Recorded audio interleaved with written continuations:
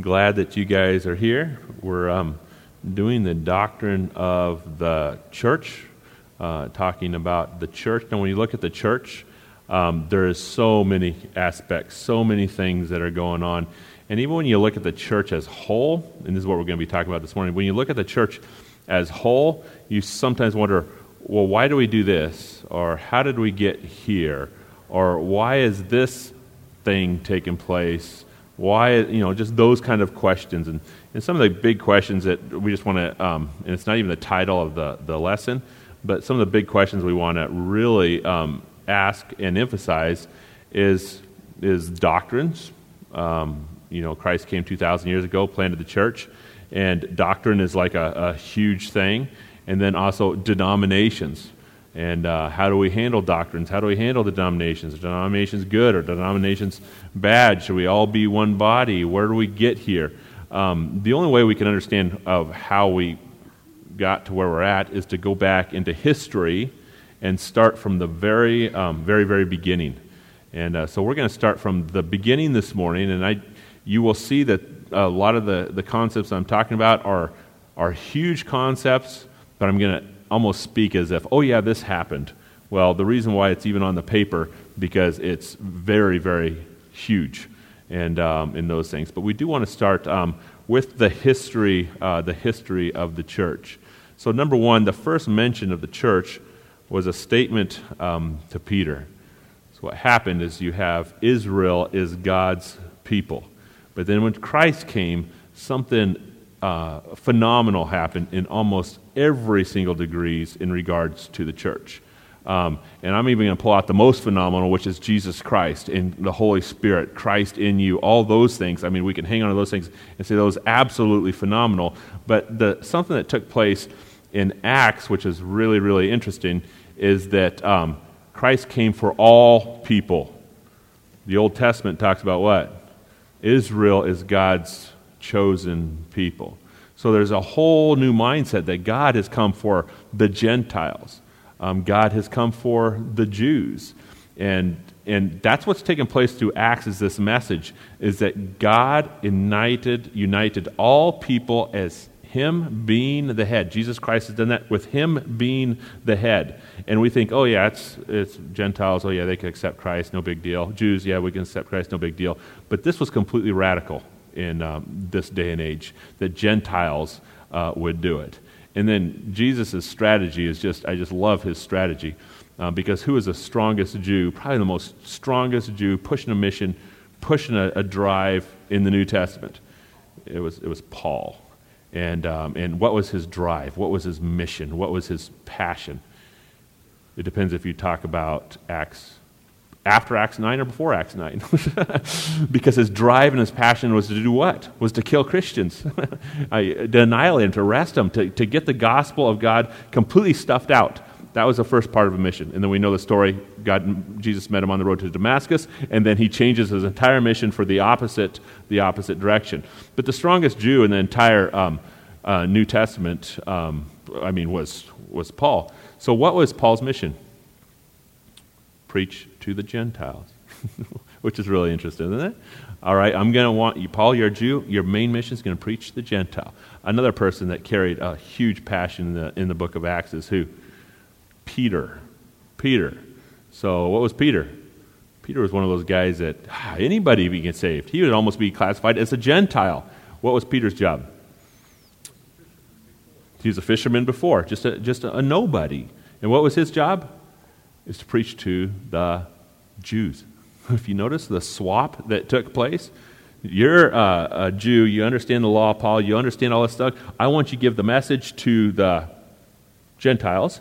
And Peter, you're a Gentile. I want you to give a message to the Jews. Jews is known the rich, prestige, the ones that God looks at and says, you're amazing. Those things, that would be the Jews. So it's just interesting how that entire dynamic has taken place. So what happened when Christ came and planted the church, it unified everybody. It completely unified the rich. It unified the poor. It unified all people with Christ being the head. So this is a radical statement that Jesus says, I'm going to plant the church, which is not, I'm going to die for Israel it's going to be something completely different, radical. And this is the radical statement. The first mention of the radical statement was to Peter, Matthew 16:17. And Jesus said to him, "Blessed are you, Simon, because flesh and blood did not reveal this to you, but my Father who is in heaven. I also say to you that you are Peter, and upon this rock I will build my church, and the gates of Hades will not overpower it." Now, however we translate this verse, or however we work with this verse, or however we take this verse, will give us a picture of what the church is supposed to look like. Let me tell you how some people have translated this verse. Peter is the rock. What does that mean? Some people have translated it, Peter is the one that is going to carry this message, and he is the one, the ultimate, the priest, the power, the person that has the authority to make this church happen and go forward. And in many different religions, Peter is the priest, the high priest. He is the ultimate. He is the one that has done that.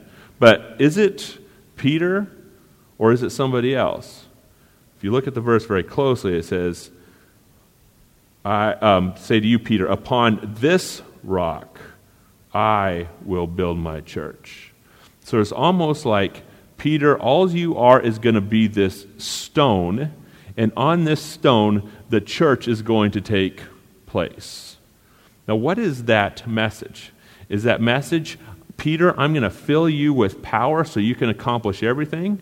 Or is that message, upon this stone, Peter, because you're kind of a, let's just say it, kind of a loser, stick your foot in your mouth a lot, you don't have a lot of, gifts in those sense, but on this stone, they're going to see a beautiful gospel. And when they see this beautiful gospel, they will know that we are all connected. Therefore, Peter, what I interpret this wise, Peter, don't put the strength on you, don't put the power in you, don't put the prestige in you, don't think that your gifts is going to carry my church. Because if you built a church that has your gifts, then the gates of hell will overpower it. But upon this rock, I will build my church. And what do you see between Peter and Jesus? You see a salvation that took place with Christ doing all of the work. So here, Christ is going to build his church. Number 2, this is the very start of the church. The church was launched in Acts 2. So we know this story, most people know the story, that when the church was launched, the Holy Spirit showed up. And now when the Holy Spirit showed up and went into Peter, what are you going to see? One powerful person? Let's just watch the passage. Acts 2, 1 through 4. When the day of Pentecost had come, they were all together in one place, and suddenly there came from heaven a noise like a violent rushing wind, and it filled the whole house where they were sitting. And there appeared to them tongues as though distributing themselves, and they rested on each of them. And they were all filled with the Holy Spirit, and began to speak with one another in tongues, as the Spirit was giving them utterances. So here something amazing has happened. This Holy Spirit just showed up, and power has now hit the earth, and you're going to see the rock rise. Is that correct? Well, you do see the rock rise. After the Holy Spirit come in a rushing wind, and the tongues of flames that were above each person's head, and they're all speaking in all these different languages, who rises? The one that Christ says, I will build my church, which is Peter. And what does he do? He then, Acts 2, then Peter stood up with the 11. Stood up, raised his voice. That is not the 11's voice. That is raised Peter's voice. And addressed the crowd. Fellow Jews, and all of you who live in Jerusalem, let me explain this to you. Listen carefully what I say. So here is the ultimate launch of the church. And if you hear Peter stand up after the Holy Spirit has just filled him, it's going to be really interesting what he's going to say and what he's going to say next. So we'll ask the question, what does he say? I can't read the whole passage, But there's only one point in this whole passage, we'll put it that way. One point. So I kind of staggered it where you'll see the one point. Men of Israel, this is Peter talking, listen to this. Jesus of Nazareth was a man accredited by God to you by miracles, wonders, and signs which God did among you through him, as you yourselves know. This man, I want to stop right there. So what did Peter just say? He's the rock, and as he's the rock, what does he do? He points a different direction. He points somewhere else. He doesn't even point to himself whatsoever as if he's doing anything. He points to, listen to this, Jesus Christ was accredited to you through his miracles, through what he did, through his love. This is what a man that was completely credited to you, credited by God. In other words, he's literally saying, Jesus is God, carrying this power. Then he says something else.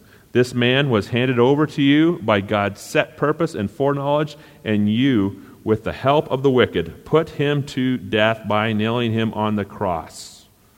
First thing Peter says, Jesus is God. You put him to death by nailing him on the cross. 24, God raised him from the dead. Who's the rock here? Is Peter this rock, or is he just transferring a message that will carry an impact that will change the world? I believe he's transferring a message that will carry an impact that's going to change the world. And what is that message? When the apostles heard it, they were cut to the heart. Because Peter was such a powerful person, they cut him to the heart. No. Because the message was such a powerful message, people were cut to the heart. That's the reason why they were cut to the heart. So after they were cut to the heart, they said to Peter, the apostles, brothers, what should we do?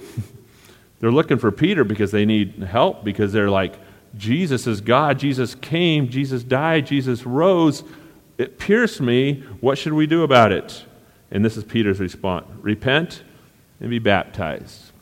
Repent and be baptized. Be broken for what you did. Hand yourself over to God and identify yourself, is what baptism means. Identify yourself with the death, burial, and resurrection of God. And therefore, every one of you, in the name of Jesus Christ, for the forgiveness of sins, and you will receive the gift of the Holy Spirit if this is taking place. So we're just launching the church. This is like the greatest foundation, the very essentials of the church. After this happened, Acts 2:41, about 3,000 were added to their numbers. That day, the church would launch. Is it because Peter knew what he was doing? Is it because Peter was filled with the Holy Spirit? Why was the church launched?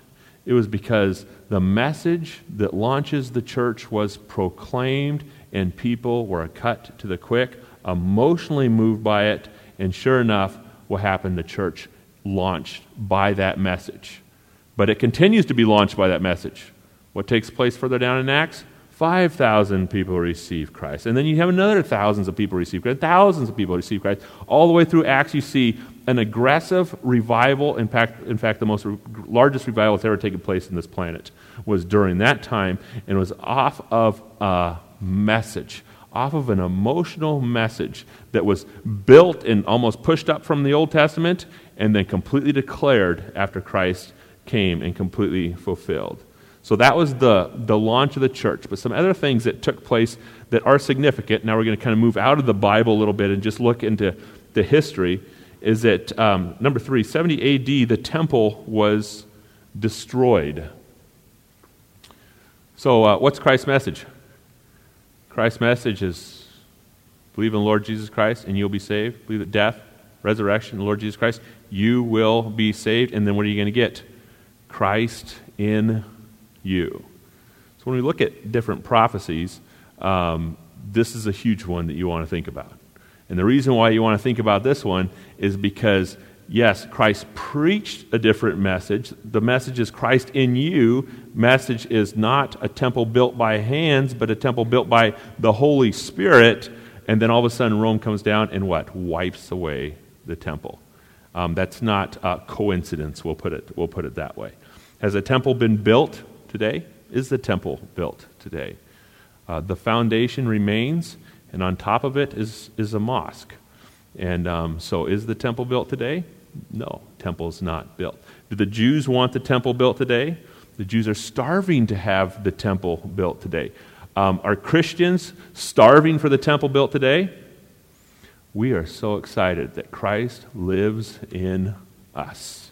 And when we go to Jerusalem and we look at that temple, what can we do? Yeah, there's been so much history there. It has been absolutely amazing through the Bible. It just reinstates in my mind that history has taken place, Old Testament has taken place, but Christ came and lived specifically in me, and I'm completely satisfied with it. Went to Israel a couple years ago, and when I went to Israel, they went to the grave, or the grave, the stone, not the grave, the stone. What am I looking for? What's the words? The stone where Jesus was buried. The tomb. That's it. The garden tomb. I was looking at, what's the word? Tomb? Looking at the tomb. And there's different places out there that say, well, this is where Jesus was, the tomb where Jesus was buried, or this is the tomb. But there's one place that the Protestants are hanging on to. And what happens is they say, we don't know if this is the tomb, but it's pretty amazing. And I will tell you, when we went there, it was pretty specific. A stone that can be rolled away. The shelf was still there. Everything was absolutely amazing. And we looked into the tomb. They would say, we don't know if this is a tomb. It could be anywhere, those kind of things. And they'd tell us, the most fascinating thing about the tomb is that Christ is not in it.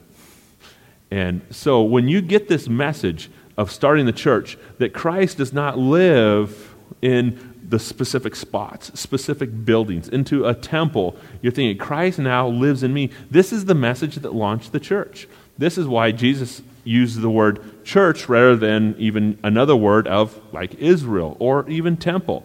This is the church. Christ live in you. So the temple was destroyed 70 AD, not much afterwards. So now, number 4, 100 AD, the Apostles' Creed was written. The Muratorian canon of Scripture was established.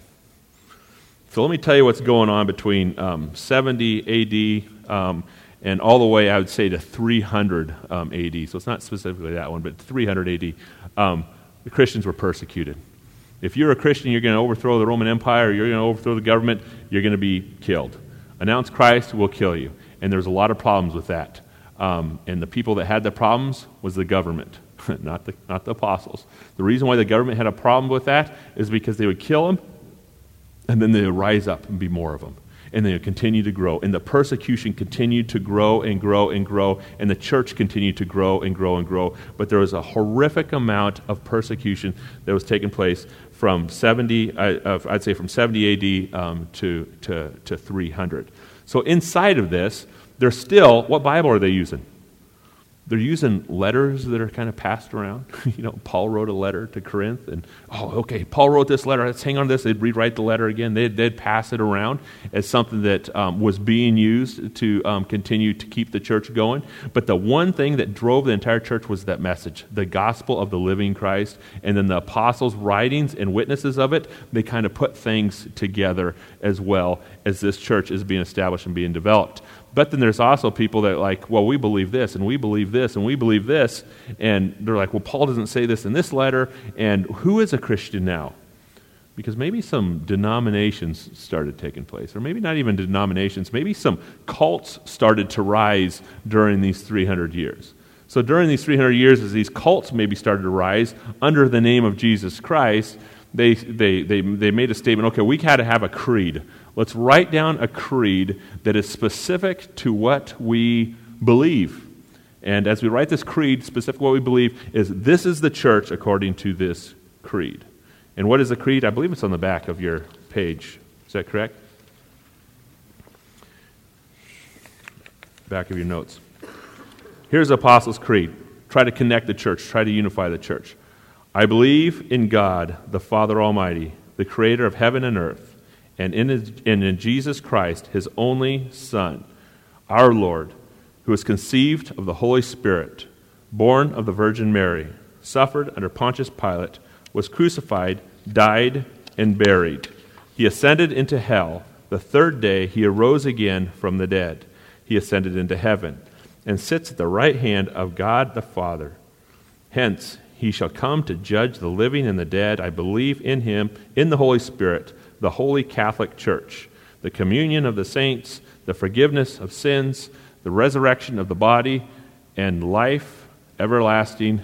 Amen. Hang on to that creed. So what was the creed about? Well, completely central to what? Central to the gospel.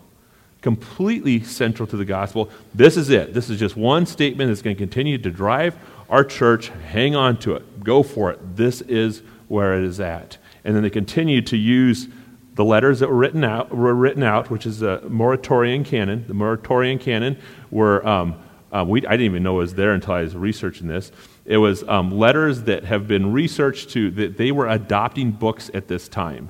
And the books that they were adopting, 1 Peter, 2 Peter, all the Pauline epistles, James, Luke, all those, not James, sorry, Luke. It was a canon that they were adopting, and they adopted it with this creed as this church continued to move forward. But as we read the creed, there's some things that we're like, whoa, I don't know if I agree with this. What are a couple things we might not agree with in the creed?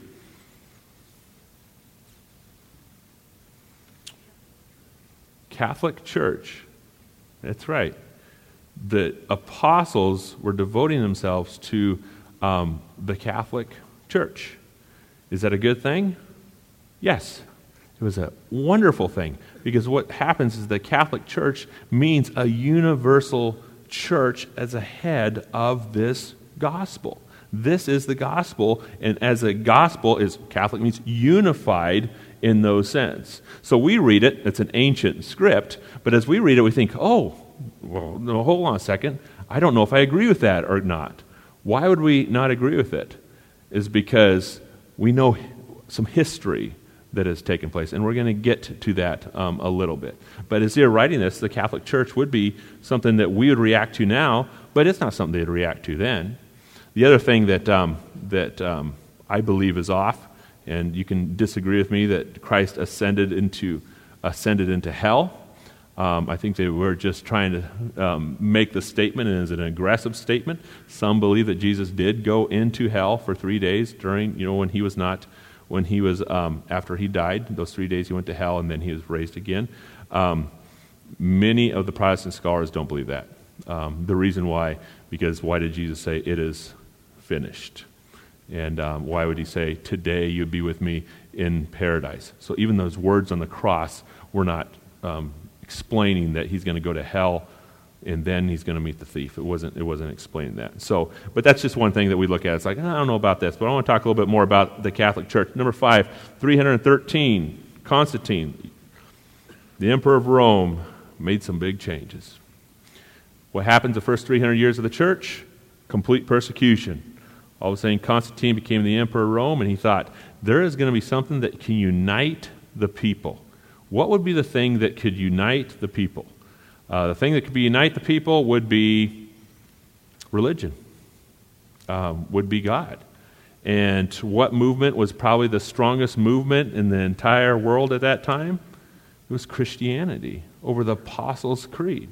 So the Roman Emperor, Constantine, says, we are going to unite the people off of religion. So therefore, what we're going to do is religion is not only going to be persecuted, religion is going to be the center of the Roman Empire.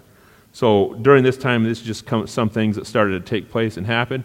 Letter B, day of rest was on Sunday, and as a result, what is taking place? What's the Sabbath? Sabbath is Saturday, but here it's like, well, day of rest is on Sunday, so what did they start doing Sunday? They started worshiping Sunday in Rome. Letter C, I'm just trying to give you an explanation of what kind of took place under Constantine rule. He says, we need to find some Christmas, because we've got to celebrate the birth of Jesus. December 25th is going to be the day that we are going to start celebrating Christmas. So that day was considered the holiday. Historical sites in Jerusalem were discovered. I went to Jerusalem, and when I did, they laughed at this. It has taken archaeologists many, many, many years, and after they study and survey, they still don't have all the facts. Constantine's wife picked everything out in one day. Jesus died here, Jesus rose here, Jesus was born here. She used the Bible, but she picked out all the historic sites. And if you go to Jerusalem, which we're going to go next year in May if you want to go, if you go to Jerusalem, you will see the site that Constantine's wife picked out that said, this is the rock where Jesus died on, and this is the tomb that he was buried in. And then when you walk into it, it's just going to be a Gothic building, so huge, so amazing, and you have a lot of people laying on the stones, touching the stones, feeling the stones of where Christ died, where Christ was crucified. But then you go somewhere else, say, no, I think he was crucified here, and all those things. But whatever Constantine said happened, just to let you know, during 300. Historical sites of Jerusalem were discovered. The canon of Scripture was complete. So now they chose 27 books. They had 23 books in the Muratorian canon, and now they chose 27 books in different councils. The Council of Nicene gave that canon and said, this is where we're going to take the Scripture that is inspired specifically by God. And then after that, the Roman Catholic Church started its seeds. So was Constantine making an entire nation Christian really healthy? It could have been okay, but one thing that he did when he made it a Christian nation is he kept kind of the pagan worships there as well. And things started to mix even inside of Christianity. And the things that started to mix inside of Christianity in regards to the Bible is that there's more books in the Bible than just what is specifically chosen here. And the books started to expand in the Bible. And even in the 1500s, the Apocrypha was accepted. And all of a sudden, things started to change. Not in 1500s, but things started to change after Constantine. Things started to change in a sense of paganism kind of walked a little bit into the Bible and started to switch things. Some of the big things that you're going to get where there's a switch is the cult Isis. Believe it or not, ISIS is an Egyptian mother goddess of religion. Was absorbed into Christianity by replacing Isis with Mary. Many of the titles that were used for the list, such as Queen of Heaven, was then used as Queen Mary.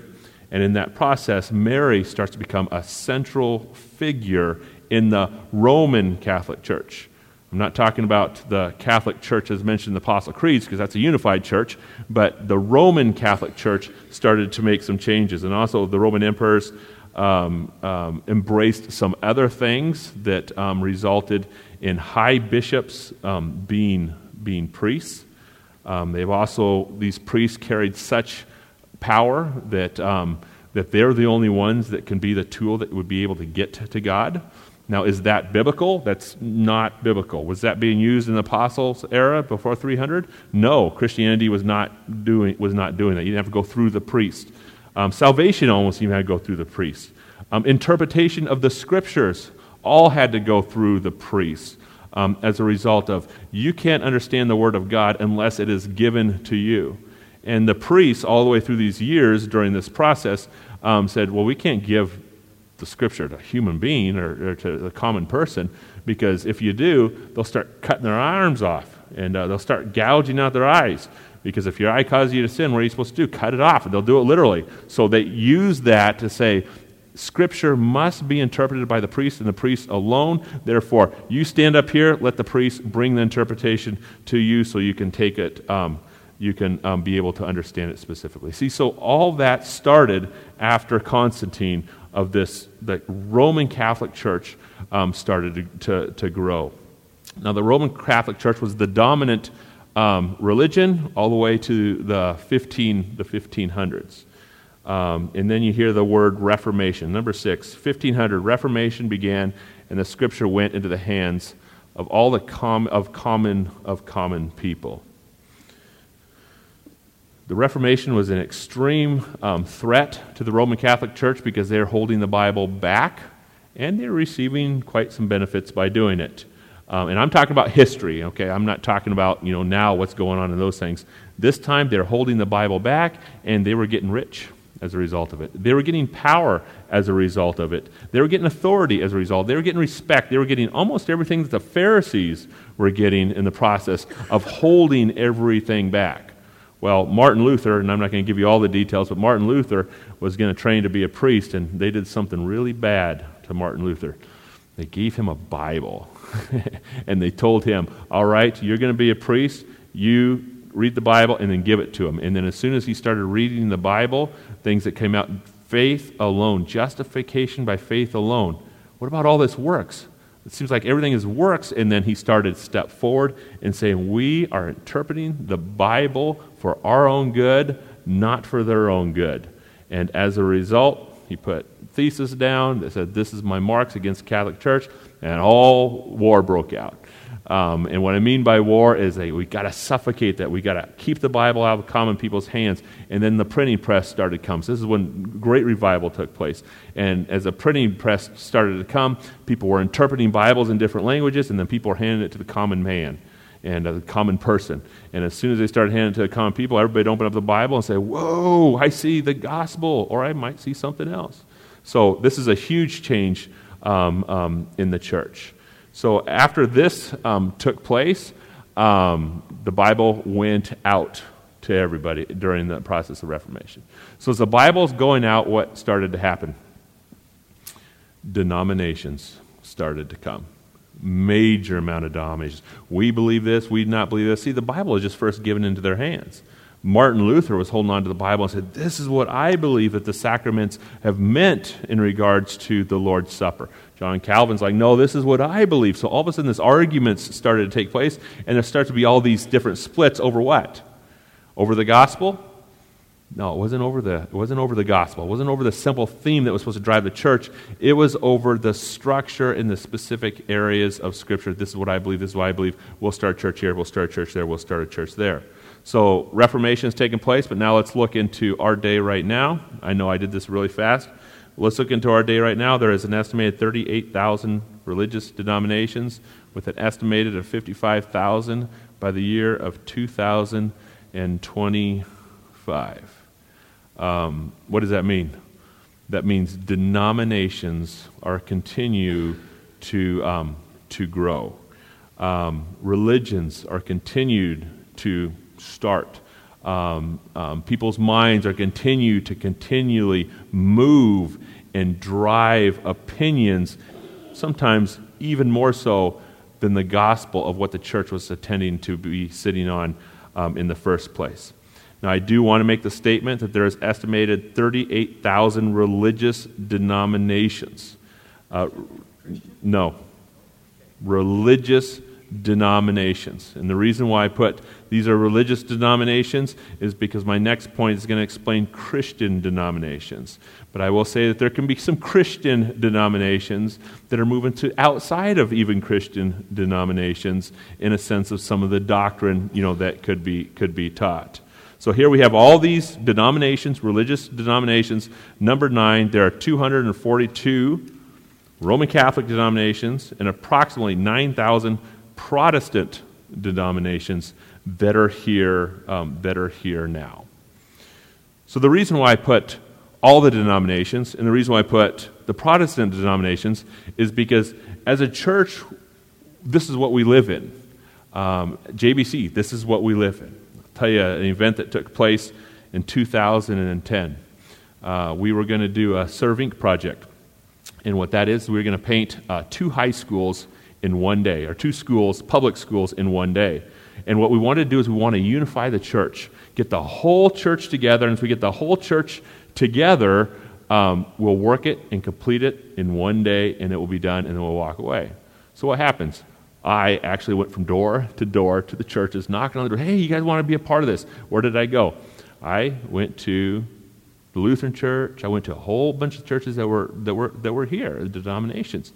And then after we did that, we had about 24 denominations that took place. There was somebody that knocked on our door pretty mad, pretty angry, and said, what's your problem? You said that you wanted to unite the church, but you stood and you started to divide the church because you never asked us to be a part of the church. And it was the Mormon church that wanted to do that. So there's so many different denominations that are out there, but then there's different religions out there. And I how do I say this? We are living in a mess of religiosity. I mean, so much religiosity. And therefore, we had to give that person an answer of what we could do. So what, if it was on your shoulders, what would you do? Would you say, yes, I think that could work, that won't work, that should work, not bad, and let it come in because it unify the church? Maybe. What is a church? I don't know. Let me finish, Steve, and then you'll be able to see where the answer is going to come, and then we can bring up the questions. So where do we go? Where do we go from here?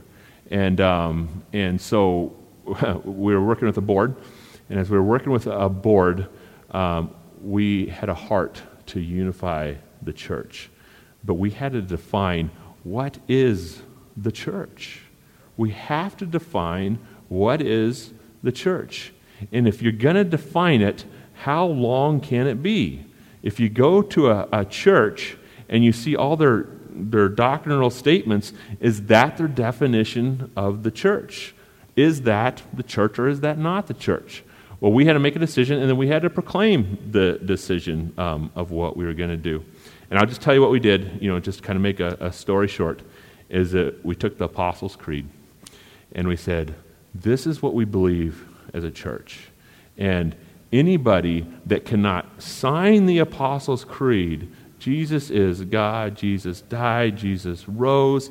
Anybody who cannot sign the Apostles' Creed, we believe that there's a transfer of walking to heaven or not walking into heaven just through that one statement that unified the body. And we read the one statement. What is that one statement? Upon this rock I will build my church. You see the beautiful gospel take place, and you see the rock stand and then give the gospel. That it is the only one statement that is going to unify the church. Now, it says a lot of things. And some of the things it says is you cannot work your way up to salvation. And if you're trying to work your way up to salvation, there is going to be a confrontation of, I am not going to make it, therefore are you part of the church? Are you not part of the church? That one central piece is Christ is the head. So we can number it down a little bit, 38,000 religious denominations. We can take that down to more under what? Under the gospel. We can go to the Protestants, and there's still denominations there. These people still believe in the gospel, and it's still scattered out, and we'll talk more about that. Go ahead, Steve. Oh, here, let's get you a microphone. We all want to hear you. I work with the Mormons quite often, and before I invite them to the Bible study, we have to agree we have a different Jesus Christ. Mm-hmm. Their Jesus Christ was a spirit in heaven at all times, waiting for his body. He was created by God the Father. We believe in one God. So since we believe in one God, we have a different Christ. If we have a different Christ, we have a different faith. Mm-hmm. I always tell them we have three choices. I could be right, you could be right, or we could be wrong, but at least one of us is going to hell. Yeah. And my statement to the church is who's on the cross and why he's on the cross. God is on the cross, and he's on the cross for my salvation, period. That's how I identify true religions from false religions. Mm-hmm. Yeah. So if you're wondering, and you're going to get, I didn't put all the scriptures in there, but are you wondering, am I walking, doing the right thing? Am I in the right religion? I'm looking at 38,000 different religions. I'm looking at, in the Protestant, there's 9,000. You're starting to wonder, is this the right or is this the right? Where is the correct? My only encouragement is to go directly to the cross. And the reason why you go directly to the cross is because it is a complete opposite of every single religion. It is so radical that if there is no cross, if there was a snap of the thumb or people saved, that wouldn't be radical enough. The cross is so radical that God came to you other than us going to God. I mean, you can ask that question. Am I in the right religion? You can ask the question, do I go to God, or did God come to me and pay for my price? So what we're doing in religion is we're working our way up to God. And if we are working our way up to God, and I would say even Protestant churches, some Protestant churches are a process of working our way up to God, and they view the cross different in a sense that Jesus did for this for me. What can I do to him because he did it for me? That wouldn't be the church that the Rock was built on.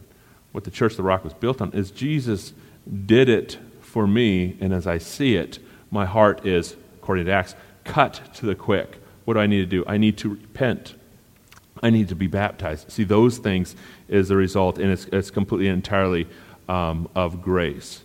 So looking at those pieces of all these denominations that are out there, if somebody walks in the door that is from the Mormon church, if somebody walks in the door from the Jehovah's Witness church, if somebody walks from the door that says, actually I won't even use names, but preaching a different gospel, how should we respond to people? And I tell you that we make people mad just by talking about this. In fact, I preached a sermon one time and I got really in trouble by somebody, and they believed a different gospel than I did. Sorry, they did. And so how do we respond to that our people are here? The response that Jefferson Baptist Church has done is, please bring them all in. Please bring them all in. We'll take every religion, we'll take every person we possibly can, just for the purpose of the presentation of the beautiful gospel that comes out. And that goes from all the sins, that goes from everything.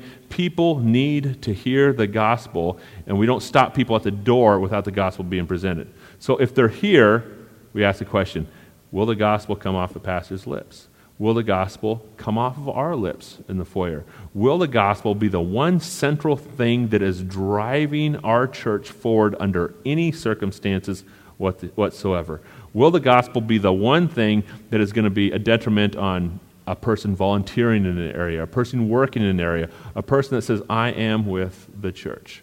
We want the unsaved, other religions, whatever takes place, but our central focus is that central gospel. And what happens in Constantine's era is he took the central gospel and said, this is our church, but he did not keep it separate, and all the different religions started to come on in. So you have 9,000 Protestant denominations. Last week I talked about denominations. Where are denominations driven from? The denominations are driven from the mind. I read the Bible, and when I read the Bible, my mind says this, I believe this, they don't believe this, therefore I'm going to do what? Go a different direction and split. So, we don't have a female pastor here. We probably won't have a female pastor here. Some people say, well, I disagree with that. That's wrong. That's horrific. Well, is that a saving grace thing that will save the church or not save the church? How do we deal with that? How do we work with that? We don't speak in tongues here. What happens when we don't speak in tongues? If we don't speak in tongues here, people are going to react to us. How come you don't speak in tongues? Even a conversation that Pastor D had with a pastor, Bill Grable, they don't mind this conversation because they used to go to school, not go to school together, but go to seminar together. And when they went to the seminar, they'd talk about tongues. And the pastor laughed and said, D, I don't think you're a Christian because you don't speak in tongues. I mean, just in those kind of regards. But so you have all these different religions. Well, how do we handle those? How do we deal with those? How do we work with those? So just given really fast, and we've done this before, but number 10, the JBC approach doctrines are the 4 Ds, and this is where we're looking at sitting in a congregation of our congregation, sitting in denominations of 9,000 different denominations. Jefferson believes, Baptist is hanging on to, that there's doctrines that you just discuss. What are those doctrines that you can just discuss? Discuss would be any doctrines there, just talk about. Let's talk about the millennium. It's a discussion doctrine. The reason why it's a discussion doctrine, because it's like, whoa, it's kind of big. There's only one passage on the millennium. Whoa, in those pieces of it. You can talk about great discussions talking about the Bible. There is other doctrines that are debate. You can go into a different debate. Hey, let's talk about this. A debate should only happen if it is going to bring health after the conversation is done. If health after the conversation is done, or in the process of the conversation, then, how do I say this nicely? You're not working with somebody mature enough to debate. There has to be a maturity in people say, hey, let's talk about Calvinism, those things. And then it's like, boy, God works in this way. This verse says this verse. And what you do is you feed off of each other. That's what a debate would look like. A debate would look like, I believe this, you believe this. Let me show you. Let me point to you. That doesn't work. But there's doctrines that will fall into that category. And then there's doctrines that will fall in the category of divide for. What would be a divide for doctrine? It's up to you. For me, I don't go to a church that speaks in tongues. Are the people not saved if they do not speak in tongues? Is that a doctrine I want to hold on to that say, this is absolutely insane that people would do such a thing? No, but I don't go to that church. So it's a divide for doctrine. Is that okay? I would say, yes, I believe it's okay. They could do it. I'm just not there. Hopefully they're handing on the principles that the gospel is the center of the church. But then you have the die for doctrines, and the die for doctrines can get very, very specific. And what is a die for doctrine? It goes right back to the cross. But it'll also stretch to the virgin birth. Why would it stretch to the virgin birth? Because if Jesus is not God, his death is not sufficient. Jesus has to be God. So then you look at the doctrines that center specifically around the gospel and hold on to those and say, we're messing with salvation in regards to contemplating these doctrines or even speaking about those doctrines. But this is just to give you a base, and I'm looking at, and we don't have time for questions. This is just giving us the base of how the church got started and where the church is at, and how should we respond to even where the church is at in regards to all the denominations that are out there and in regards to those things. And the one point I wanted to get across, and it is just one point, is that when you hear the word church, it stands on one thing. That one thing is your entrance into heaven. That's a statement. But that one thing is the death, burial, and resurrection of Jesus. Life, death, burial, and resurrection of Jesus Christ. And the reason why, because it is the entrance into heaven, because we cannot do it on our own. We can't work our way up there, and that is the base of the church. All right? Sorry I went a little long. I was hoping to get some questions, but I talked too much. So you're dismissed. Next week.